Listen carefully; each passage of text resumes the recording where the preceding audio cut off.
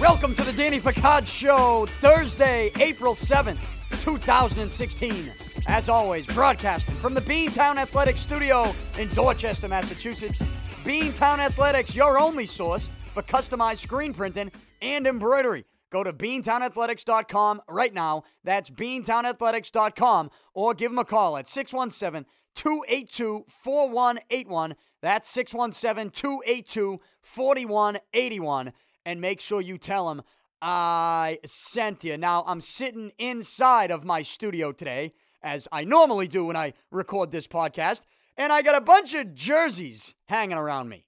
And that's because they sort of ran out of room in the back. So I have these Milton Little League jerseys. I believe they're Little League. They say Milton National. All different colors.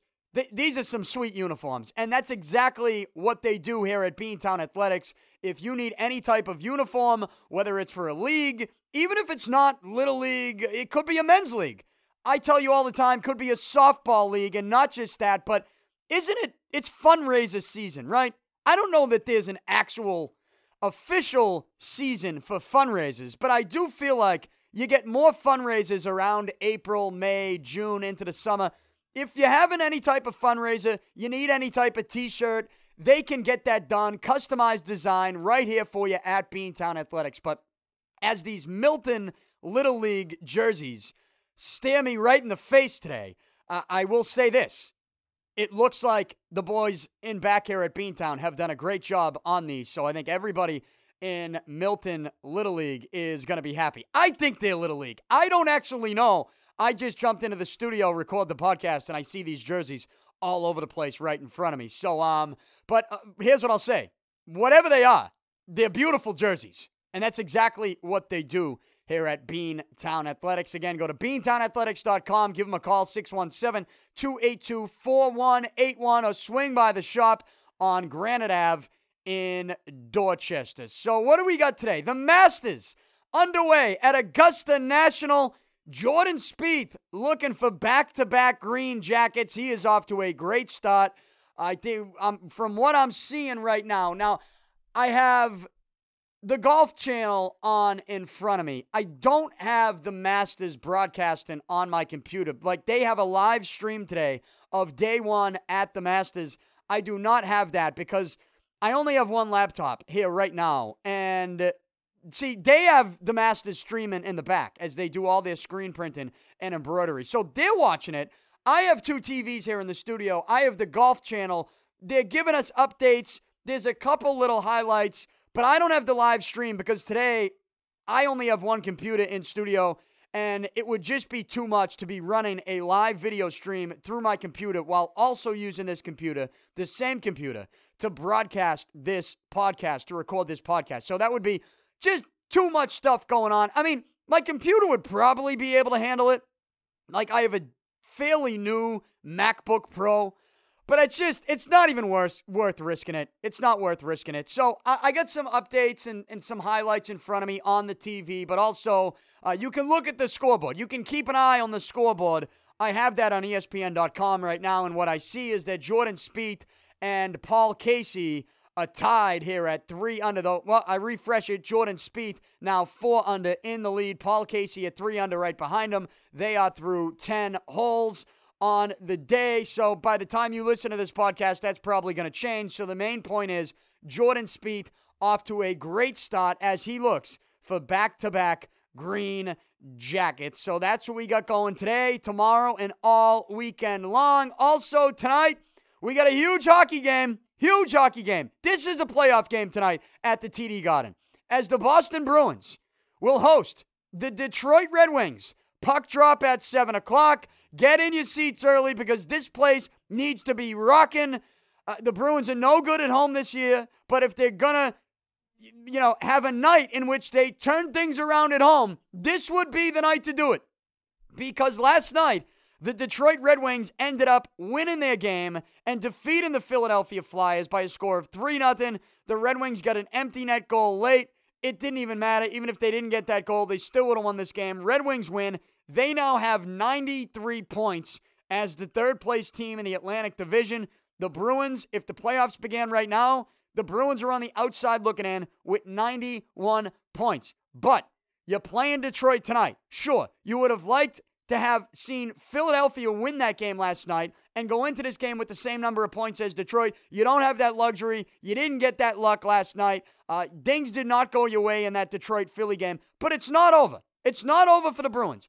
It makes it a little bit more difficult, but it is not over. Now, let's look at the playoff picture, because last night on NBC Sports Network, and I won't lie, I was not watching most of this Detroit-Philly game because the Red Sox were on. The Celtics were hosting New Orleans. Celtics win that game. The Red Sox ended up losing. I'll get to both of those things before I close out the podcast, and I do have some strong words for Clay Buchholz today after he was just brutal early on in this one yesterday in Cleveland. So I'll get to that. But just, going back to what the Bruins have in front of them. Last night, after the Red Sox game, after the Celtics game, I turn on NBC Sports Network. I'm watching some of the highlights in the very end of this Detroit-Philly game. And after the game, they put up this graphic playoff picture, right? And they give you three teams: Detroit, Philly, and Boston. And they give the scenario, like it says next to Detroit and next to their logo, it says Detroit can clinch a playoff spot with the win of any kind tomorrow night, which is tonight. This graphic was last night. So it said, basically, tonight, Detroit can clinch a playoff spot with a win of any kind, right? A regulation win, an overtime win, a shootout win, doesn't matter. They get a W, Detroit clinches a playoff spot. Next to Philly, it says Philly can clinch a playoff spot with 5 points in their last 3 games. See, Detroit only has 2 games left. The Bruins only have 2 games left. Philly has 3 games left. And Philly has 91 points as well. And right now, Philly stands as the final team in the wild card race. They are the last wild card team, the second and the last wild card team. So they have that going for them over the Bruins right now, even though they have the same number of points. Philly can clinch with 5 points in their last 3 games. And then it has the Bruins logo and their graphic. And it says, and again, keep in mind, this was last night. It says the Bruins cannot be eliminated tomorrow night against Detroit. So, no real playoff scenario because the Bruins don't just need to win. They need some help along the way. Now, they can do their own job by beating Detroit tonight. But, I mean, the Bruins, and you'd like to see the Bruins win this one if they can win it in regulation, obviously. But if that does happen, then the Bruins have to beat Ottawa. Detroit, in their last game, they will be playing the New York Rangers on Saturday, as the Bruins, they are playing the Ottawa Senators. But Detroit playing the Rangers, I guess you look at that and say, hey, the Rangers are still going to be playing for something, because when you look at the standings, the Rangers right now with 99 points, they got 2 games left. It's, they're basically, the Rangers are playing to really stay in that third place spot, because the Islanders are right behind them with 2 less points, 97 points. But also, if you're New York Rangers, you want to get above Pittsburgh, and that still is mathematically possible, right? You're going to need some help from Pittsburgh as well, but you want that home ice advantage if you are going to play in that first round series. So the Rangers, it seems, will probably still be playing for something when they get to that game against Detroit after the Red Wings and Bruins play tonight. But if you don't want to look past this one, I don't blame you. This is a must-win. The Bruins got to win tonight. Now, they can't be eliminated tonight, even if they don't win, because you look at Philly and say, well, they still have 91 points. They have 3 games left. And if you look at Philly's schedule for the wild card, Philly plays Toronto tonight. Then they play against Pittsburgh on Saturday. As we mentioned, Pittsburgh's still playing for something. And then they play in Brooklyn against the Islanders on Sunday. And it looks like maybe the Islanders will still be playing for something, trying to move up into the divisional race in the Metropolitan and get out of the wild card. So it's a little hectic right now and a little crazy to look at the playoff picture. But the bottom line is this. Back here in Boston, as we look at this Bruins team, you got a must-win tonight. You got to win this one. Have to win this one. And you know what? Even more specific, you got to win it in regulation to give yourself an even better shot. Now, as we mentioned, they need some help at the same time. They did not get that help last night. But I will have all eyes on this Bruins-Red Wings game tonight. It's a playoff game, and I'll react to it on tomorrow's podcast. So that's what we got going tonight. The Celtics, they are next up in not in Milwaukee, at home against Milwaukee tomorrow night, Friday night. The Celtics have 4 games left on the regular season schedule. 3 of them are at home. Tomorrow night at home against Milwaukee. Then they go to Atlanta on Saturday night, which is going to be a huge game because when you look at the NBA standings, the Atlanta Hawks right now are the 3 seed in the East, and the Boston Celtics are the 4 seed in the East, and the Celtics actually have the same exact record as Atlanta. The Celtics want that 3 seed, so you'll be able to, I guess you could say, in a sense, control your own destiny in that game and try to knock the Hawks out of that 3 seed and get up there yourself. So you play at Atlanta Saturday, then you're back home for 2 against Charlotte and Miami to close out the season. And as I mentioned, the last couple weeks, Atlanta, Miami, Charlotte, those are the 3 teams, your final 3 games of the season, those are the 3 teams that are all battling for that 3 seed in the East. The Celtics, they got a little scare last night from New Orleans. And I don't know, maybe this was your typical, do you want to call it is it a trap game? I have no idea what it was, but New Orleans, they're missing their best player. You got this game at home. You should not have had a scare at all from this New Orleans team, but you did. You got one. The good thing is you ended up pulling it out late and pulling away and getting a 104-97 win. Now, the Celtics were also without Evan Turner last night. It's the C's 3rd straight win. And, you got some interesting stuff and interesting things that are being said about this Celtics team right now because Danny Ainge this morning on 98.5 The Sports Hub radio station here in Boston, he said, quote, "I don't look at our team as a title contender," end quote. Said, "I don't look at our team as a title contender." And while I do think that Danny Ainge is being somewhat realistic and trying to manage his expectations for a very exciting Celtics team that has won 46 games, and when it's all said and done, they could be a 49 win team this season, sort of tickling a 50-win season there. But, while he is being somewhat realistic and managing expectations for when you get into the playoffs, I do also think that there is part of what Danny Ainge is saying now, part of it is he's trying to get this team fired up. And why not? Why not? We've seen how some of the players on the Celtics team have responded to criticism. We've seen how, especially someone like Isaiah Thomas, people keep calling him the little guy, right? I get the sense that he doesn't really like that too much. Look, he's an all-star. He was an all-star this year. But he had some criticism from some people in the media, and he responded to it.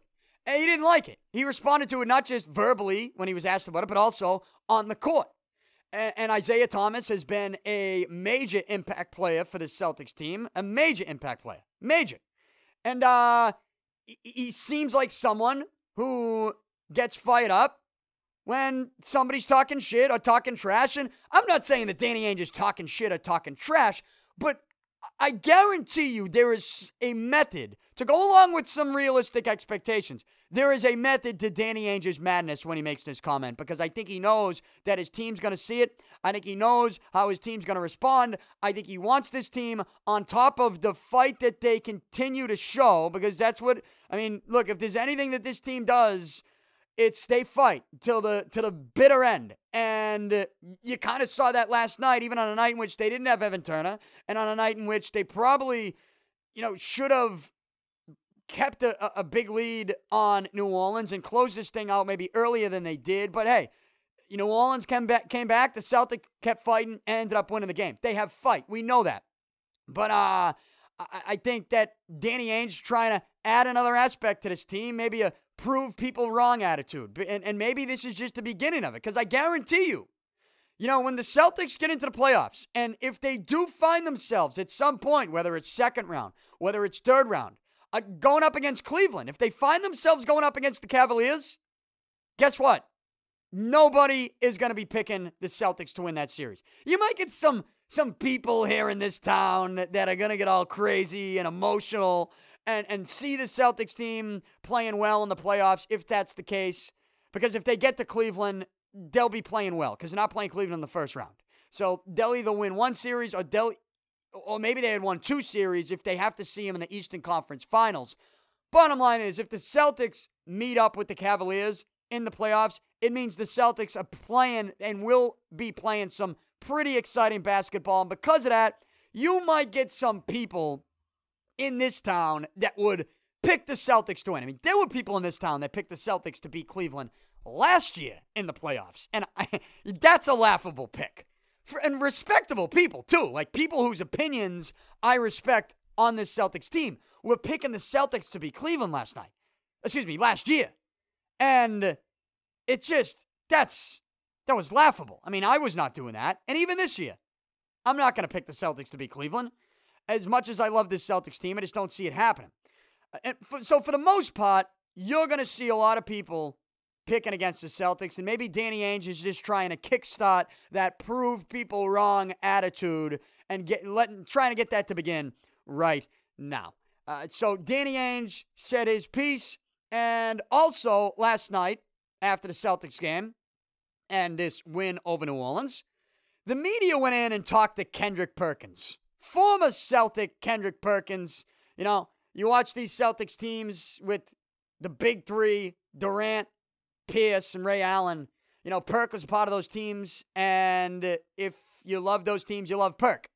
You love his attitude, his feistiness, big dog down underneath the basket. Well, look, he's sort of a journeyman now, and we also found out last night, not only is he a journeyman, but he is somebody that Kevin Durant leans on for advice. Now, you might be asking yourself, advice on what?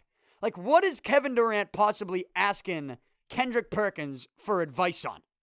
And according to Kendrick Perkins, he has conversations, I think he said once a week, with Kevin Durant about Kevin Durant's upcoming free agency. Right?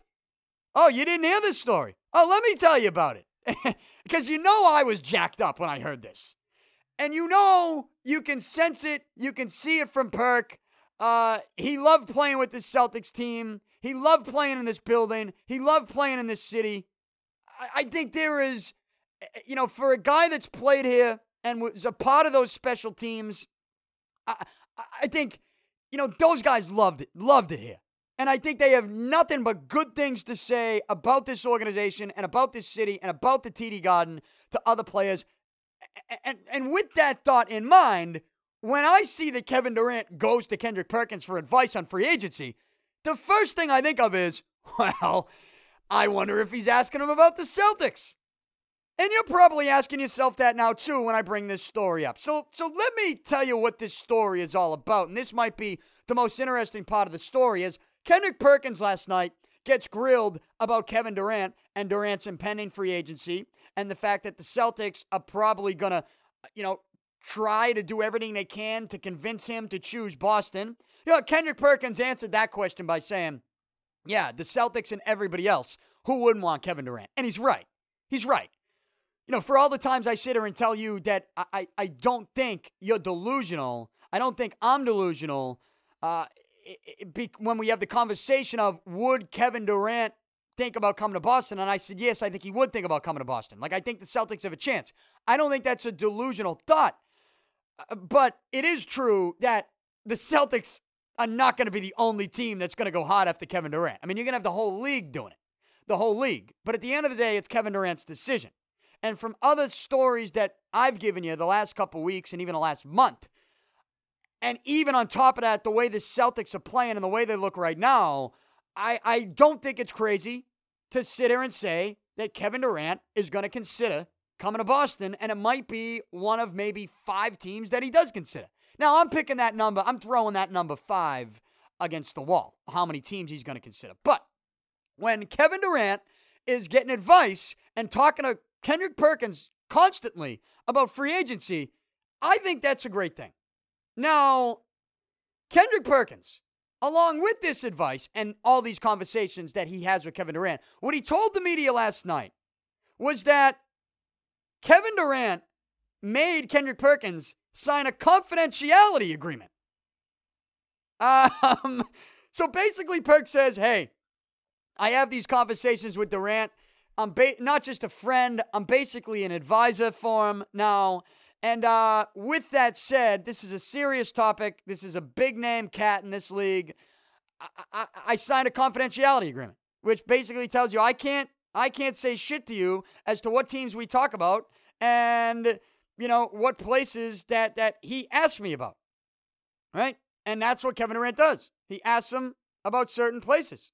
I'll give you a quote. This is from ESPN, from Kendrick Perkins. It says, quote, as a friend, I try not to talk to him too much about free agency. I always try to just want to talk to him about things outside of basketball. We talk about personal life and stuff like that. And I know he's getting this question every day on the hour and stuff like that, so I try not to bother him.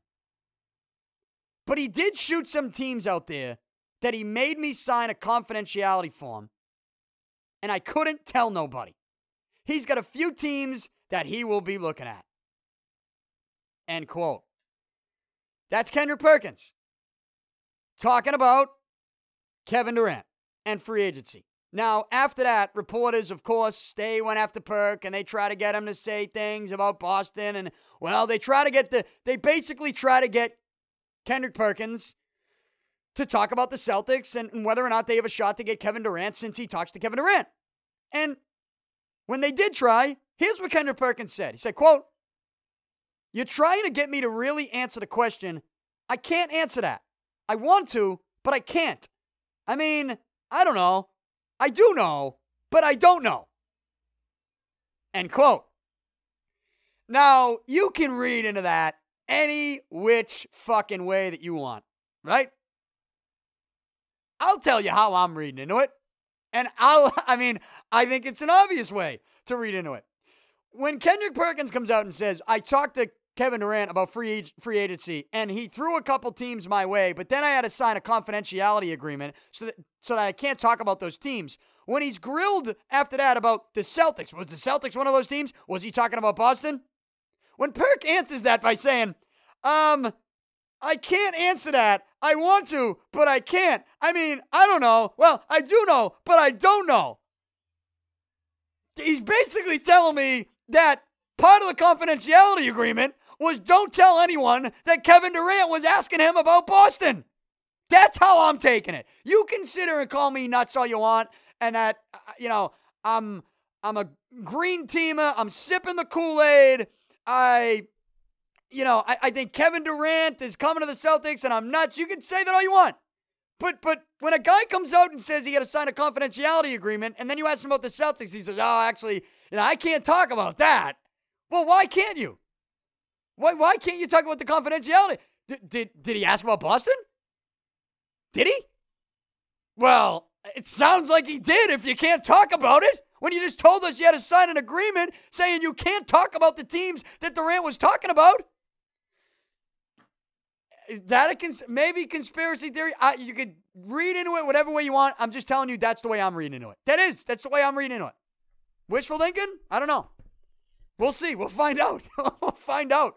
But, he also did say on this Kevin Durant matter, he said, quote, if the Thunder win it all, he can't leave Oklahoma City, in my opinion.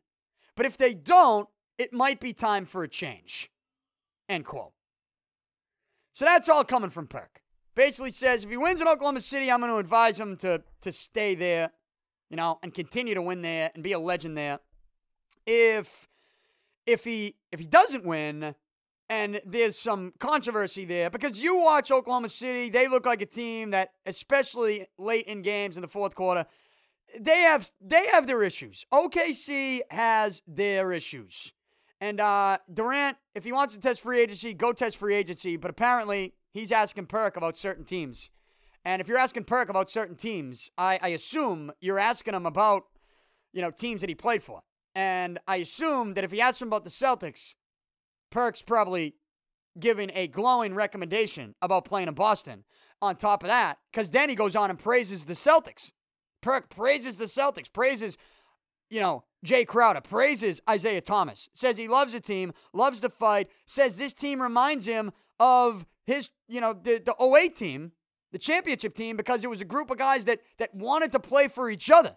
That didn't, they didn't want to mess up because they know the guy next to him is more than just a teammate. He's family.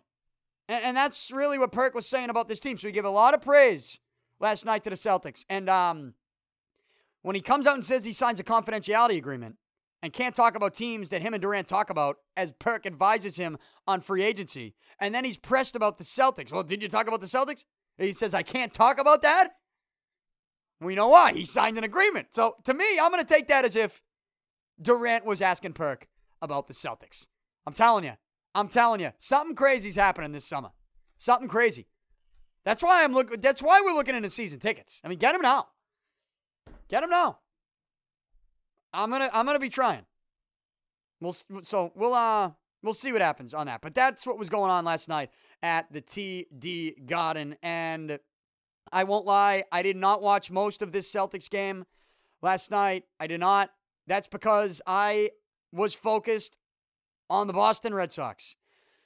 Their second game of their season. I told you on yesterday's podcast, I reacted to what happened on opening day, how great of a win that was.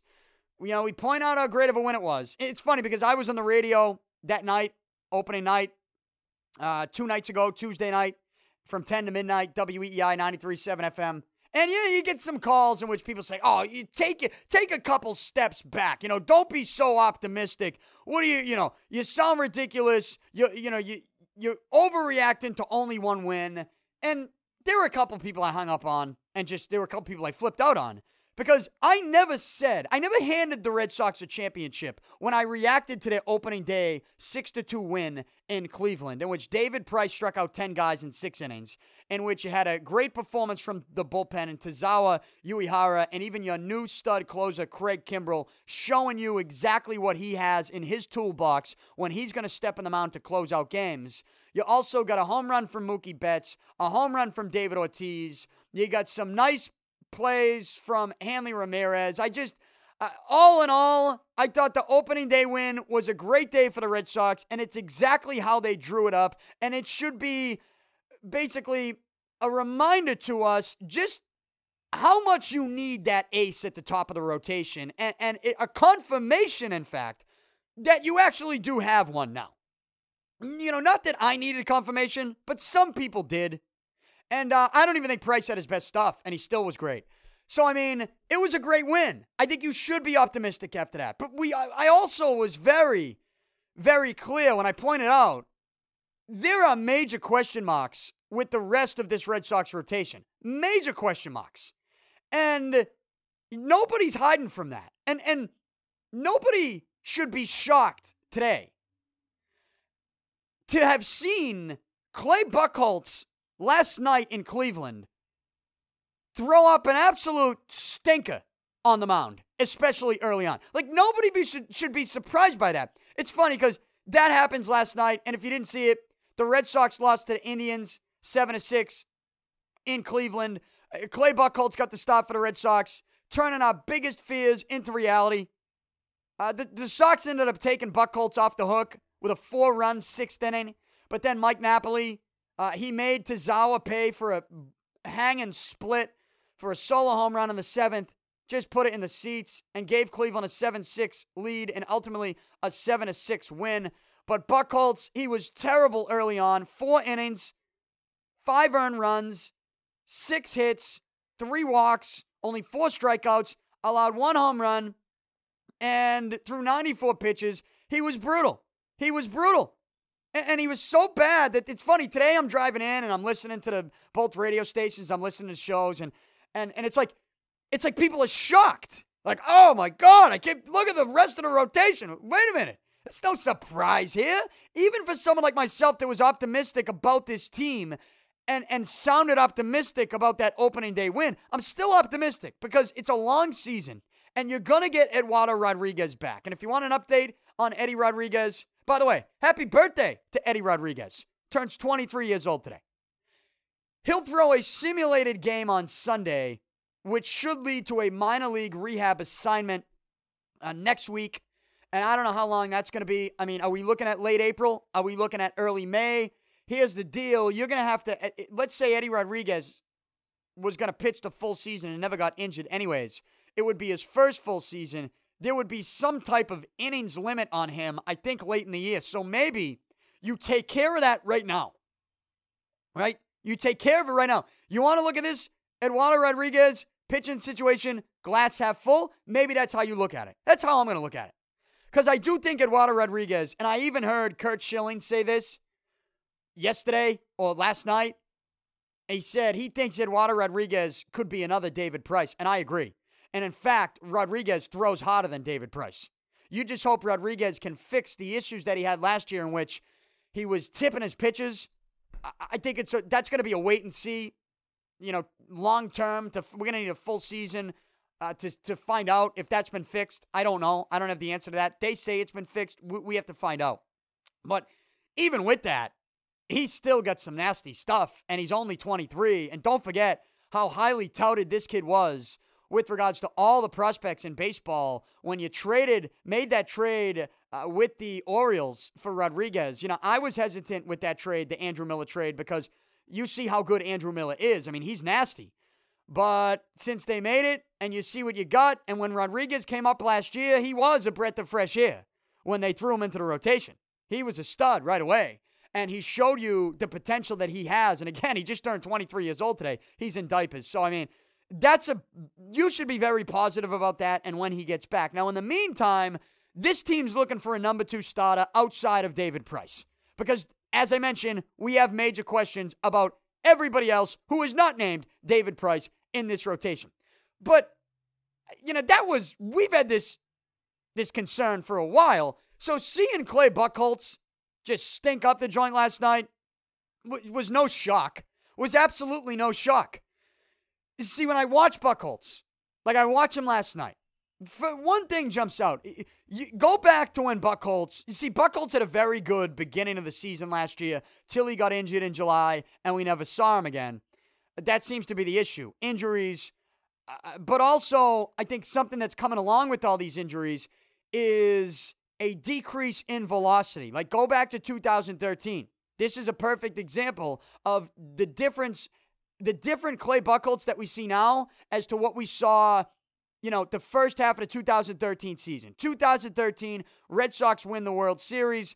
Buchholz came back very late in the season, but he just didn't have the same stuff. There wasn't the same pop in his pitches. There wasn't the same movement because there wasn't the same velocity. The first half of that 2013 season, before he got hurt, right before the All-Star break, Buchholz was probably going to be your starter for the American League in the All-Star game. That's how good he was. But if you go back and watch some video of him, and I just recall this because I was on NBC Sports Radio every day, and we talked about this every single morning. I was calling Clay Buchholz the main event. Like this all of a sudden became his team because he wasn't just a pitcher that had nasty movement and was finally living up to some of the hype. He had thrown the no-hitter years before then. But he was throwing 93, 94, and the movement on the two-seam fastball, and to go along with that, 87-mile-per-hour changeup that just sort of, his changeup was down and away to lefties. It looked similar to Koji's splitter, for crying out loud. That's how nasty Buchholz's stuff was. Then he got hurt. And we see the injuries continue to pile up on him. And, I think the injuries are taking their toll. They're taking their toll on the kid because he does not have the same stuff. And he does not have the same velocity. Now, his velocity increased a little bit yesterday as the game went on. But early on, it wasn't any good. And in fact, when I watched Buchholz pitch last night, if you listen to me, I'm a big pitching guy. Like, you need pitching. I'm all about pitching. I love watching a starter, with his craft, go to work and dominate. I love watching it. Because when a starter like that is dominating, has great stuff, and is in the zone, as a fan, even if you're watching from home, and I guess when you're watching from home, because it is maybe a little tougher if you're watching up from the right field seats and standing room at Fenway. But, when you're watching that type of pitch who's dominating, the game, you can sort of see the game plan playing out. Like you think you know what the pitch is going to throw next. And even the hitter has an idea, but he still can't hit it because the stuff is that good, right? Sometimes he's obviously fooled and you're calling for a certain pitch, but the game plan. Like you get an idea and a sense of what that pitch is trying to do, right? What's working for him on that day, where a certain guy, where you want to throw to in a certain guy in a certain count. When Buchholz has been pitching, like when he pitched last night, I feel like he was picking a pitch and he was just throwing it. He picked a pitch and he's just throwing it. Like, I could not understand what he was even trying to do. Is that a location issue? I know the broadcast team, Dave O'Brien and Jerry Remy, they kept pointing that out, like his location wasn't there. All right, maybe. But he also didn't have great stuff. And maybe it's a combination of both things. And it's also a combination of, combine all that with the fact that I think Buchholz is just a head case. I do. I think he's a head case. A guy gets on base. I think he's thinking about it too much. I think we know that from him. It's an issue. What's going on between the ears with Clay Buchholz. And when you don't have the same stuff that you had maybe 3 or 4 years ago, well, that all factors in. To the point where last night, I'm watching him pitch, and you can't feel comfortable because I have no idea what the game plan is. I don't even know what he's doing. Now, after the game, he did talk about his game plan. But there's something that he said that I throw my hands up. I want to throw my computer off the desk through a fucking wall. And I just wish that there'd be somebody that would try to tell this kid, all right, you were no good last night. The excuse making needs to stop right now. Because if you were paying attention to what was going on with this Red Sox game, it was in jeopardy last night because of the brutal weather in Cleveland. The scheduling in the early weeks of April is for another time and another show. I really don't have the energy to get into weather talk and baseball scheduling ever. Really, ever. I mean, I don't know that I want to go there. I think in a perfect world, we can all come up with crazy schedules that make more sense for Major League Baseball. I get it. But look, Mother Nature has not been kind to a couple different cities in April. And I think we just live with it and we move on. Because before you know it, it'll warm up and we'll get better weather. It's fine. We'll get over it. We'll get past it. Last night, the second game of the season between the Red Sox and the Indians, it was in jeopardy. They were possibly, teasing the idea of a doubleheader today, which I'm glad is not happening. They got this one in last night, but there was a minor delay. When I say minor, I think 10 to 15 minutes. I've heard some people report 10. I've heard some people report 15. We'll meet in the middle and call it a 12-minute delay, all right? Call it a 12-minute delay. Fine, you want to get crazy? We'll call it a 13-minute delay. Now, 13-minute delay. Clay Buchholz, the idea that he would even bring that up in a post-game press conference with the media. Forget about with the media. Even if he brought it up to a man, to a teammate. Like if I'm sitting next to him in the clubhouse after the game and he's like venting about that 13-minute delay, I would look over at him and go, dude, shut the fuck up. Honestly, shut the fuck up. Shut the fuck up. You're the number 2 starter. You got the ball. What did the delay do to you? What did that do to you? Go out and give us something. What were you even doing out there? I don't know what you were doing. Because I was standing in the infield, and I'm trying to watch you go to work, and I don't even know what the game plan was. Were you just picking a pitch and just throwing it? Because that's not what we need out of you. Let's go. Bear down. Grind it out. 13-minute delay. What did that do to you? That's what I'd be saying to him if I was a teammate. And he brought that up. Now, to be fair, I don't know that he brought it up to a teammate. But what I know is that he brought it up to the media. Let me give you the quote. Here's what Buchholz said after last night's stinker that he threw in Cleveland. Says, quote, I felt pretty good. It was a little awkward with the game time delayed. But other than that, the first inning I felt pretty good with the way I had a couple guys on and got out of a couple jams. And just that first inning is what stands out. Take that away, and we have a lot better chance of winning. Well, here's what I'll say to that. If my aunt had balls, she'd be my uncle, right? It's like you come out and say, well, you know what? If I didn't give up 4 runs in the first inning, then the outcome of my game would have been a lot better. No shit, Clay. No shit. Like, what kind of comment is that? And on top of that, what if he throws out the weather delay? The 13-minute weather delay. Like, are you kidding me? This is just another example of how fragile this guy is. Fragile. That's the word to describe him. Band-Aid. That's what he is. I look at Buchholz. I've defended him. I mean, I defended this kid more than anyone in this town throughout the 2013 season, even through 2014. You know what? Last year, for like the first month and change, I defended this kid. I'm like, he's got good stuff. Let's give it a shot. See if this is the year he can go a full season. As we got closer to July, right? He was pitching well. But the Red Sox were in position where I'm looking at them going, I don't know that I see it this year. If you could get a top prospect for Buchholz with him pitching well, sending him to a team that needs a pitcher, and bringing in a pretty good prospect, I mean, that might be a good deal for the Red Sox. I said that. And literally 2 weeks after I brought that up on the radio and on my podcast, he got hurt. And it makes you think, holy shit, like now it's to the point where it's not if he's going to get hurt, it's when he's going to get hurt. And if you're the Red Sox, especially this season, I'm telling you right now, if you get anything out of Clay Buchholz, anything at all that's positive for an extended period of time, you have to do everything you can, if you're Dave Dombrowski or Mike Hazen, to entertain the idea of moving this kid, even if it's for something that doesn't help your organization out right now. I mean, think about this. Maybe you parlay a couple moves. Maybe you really do get nuts.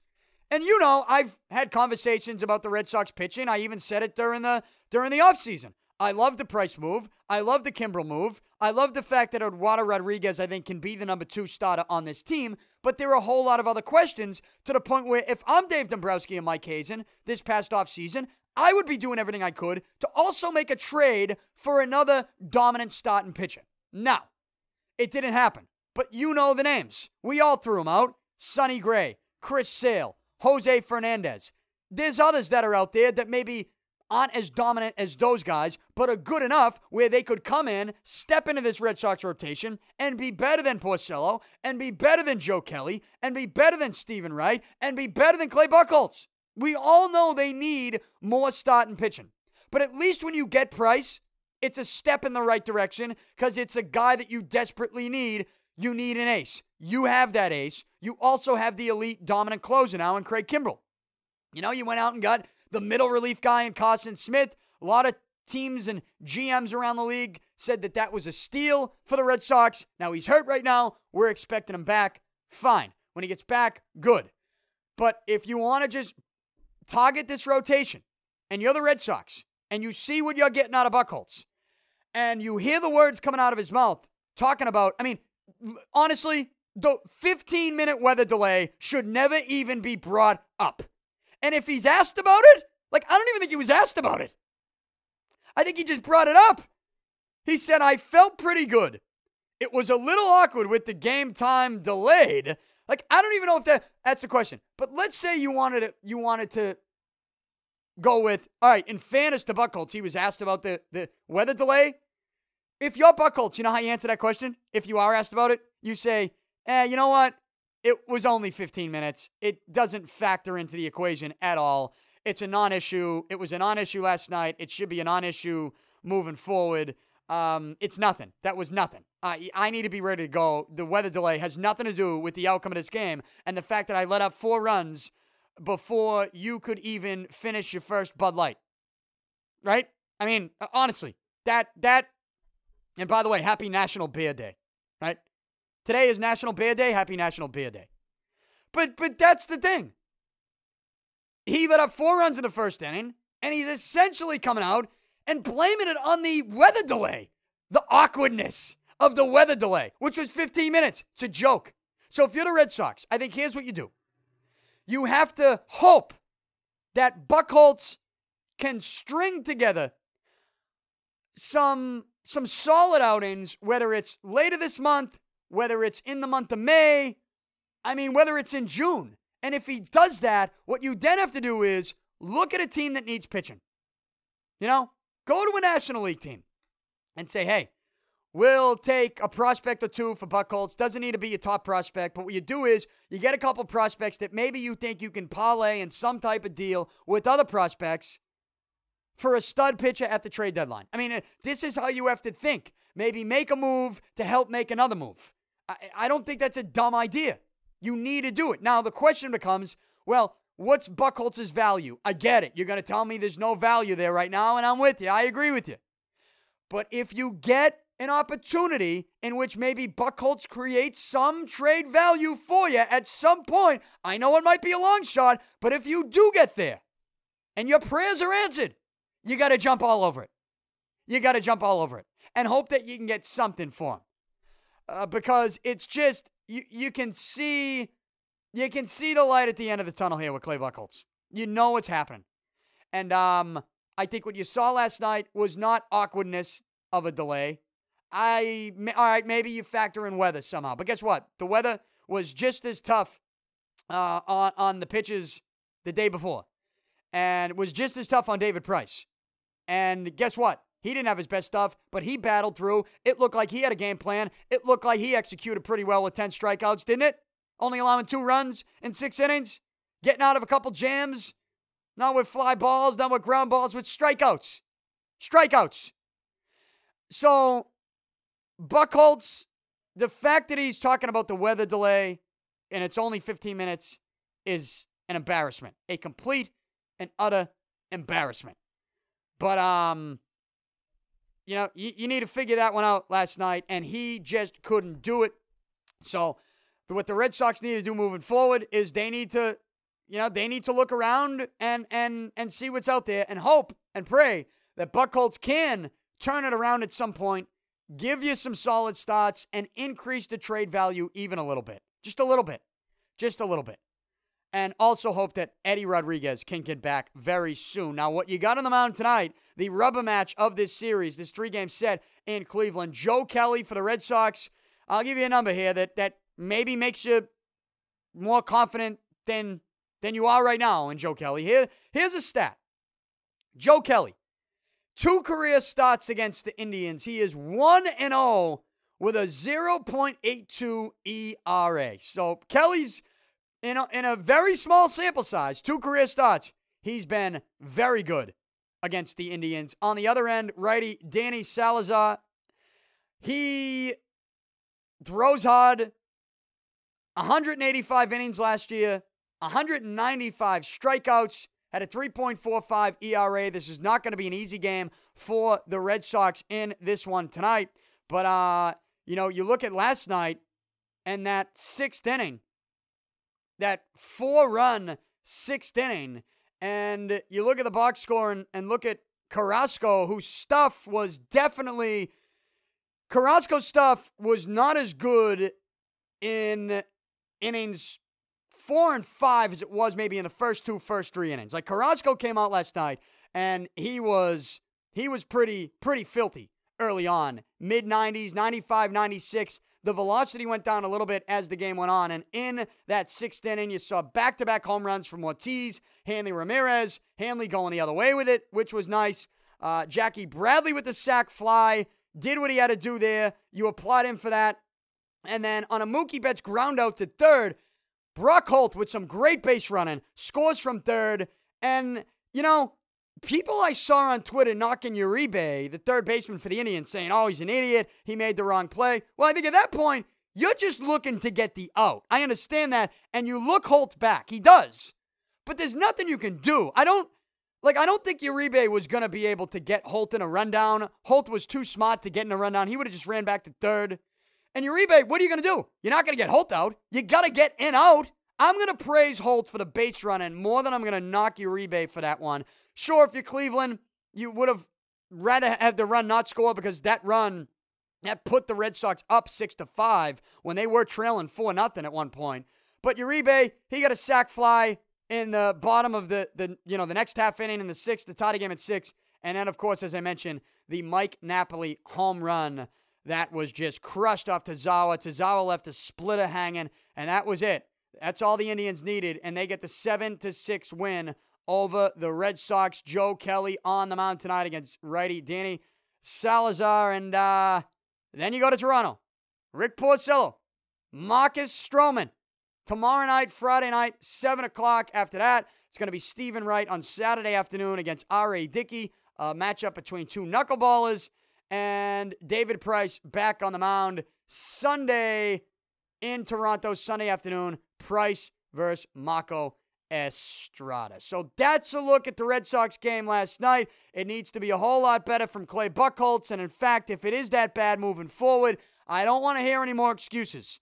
I certainly don't want to hear any excuses about weather delays that are only 15 minutes long.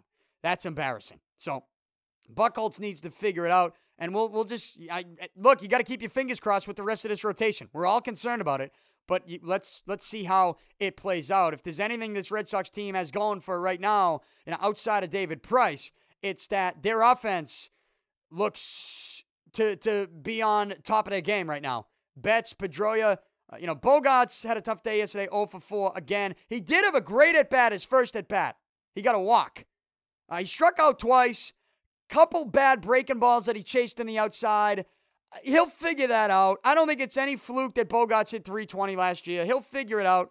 I still like him in that 3 spot in the batting order. Betts, Pedroia, Bogarts, Ortiz, Ramirez with a 2 for 4 night and a home run. And, hey, you saw Sandoval up last night. Sandoval pinch hit. Young pitch hit. Sandoval pinch hit.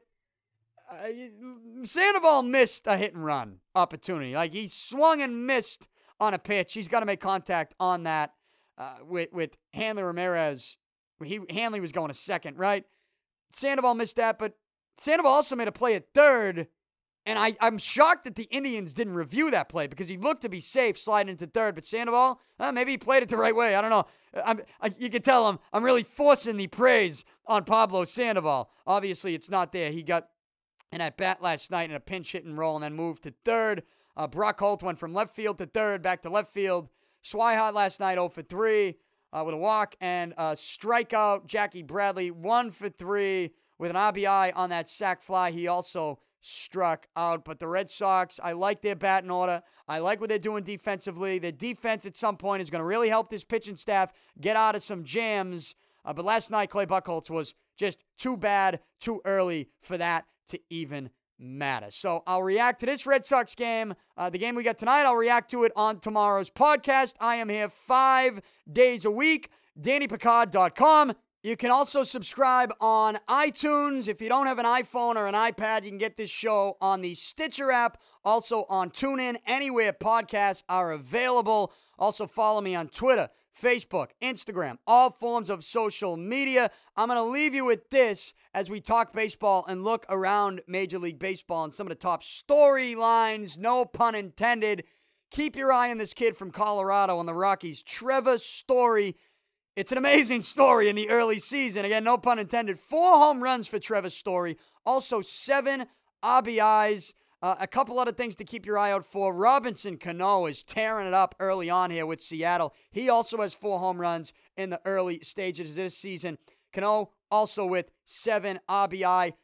The Yankees, Stalin Castro, 7 RBI for him. And I gave you my Major League Baseball predictions on Friday. And one of those predictions was I gave you the MVPs and the Cy Youngs in each league. My American League MVP was Carlos Correa. Carlos Correa was my American League MVP. This kid is only 21 years old. He's the shortstop for the Houston Astros. He's 6'4", 215 pounds. Early stages of the season. I know it's very early. Hitting .556, 3 home runs, 4 RBI. What do you have, 2 home runs in a game last night against the Yankees? I tell you what, I had my father pick Correa with the 6th overall pick in his fantasy baseball draft, and the rankings didn't even have him 6th. I think they had him like 8th, 9th, or 10th. And I said, you got to take this kid while you can now, because I think he's going to be the best player in baseball. And I know it's early, but so far, he's living up to the hype, or at least he's living up to my hype. I have him as American League MVP. I think that's the way he's going to play. I think the Astros team, they're going to the playoffs again. I have him as a wild card. Who knows what happens? If he plays like the best player in the game, which I think he could all season long, maybe they'll be better than a wild card. But Carlos Correa, keep an eye on him. He's going to have a special season, at least right now in the early stages. My AL MVP pick for Carlos Correa isn't that crazy. But I know we got a lot of games left to play. And all of those games that are Red Sox related, I'll break those down, and I will keep an eye on the top Major League Baseball storylines. The Bruins tonight, it's a playoff game. Again, get to the Garden early and be loud, because the Bruins are going to need you. As you know, they're not very good at home. I'll talk about this game tomorrow as well. I am out. See you.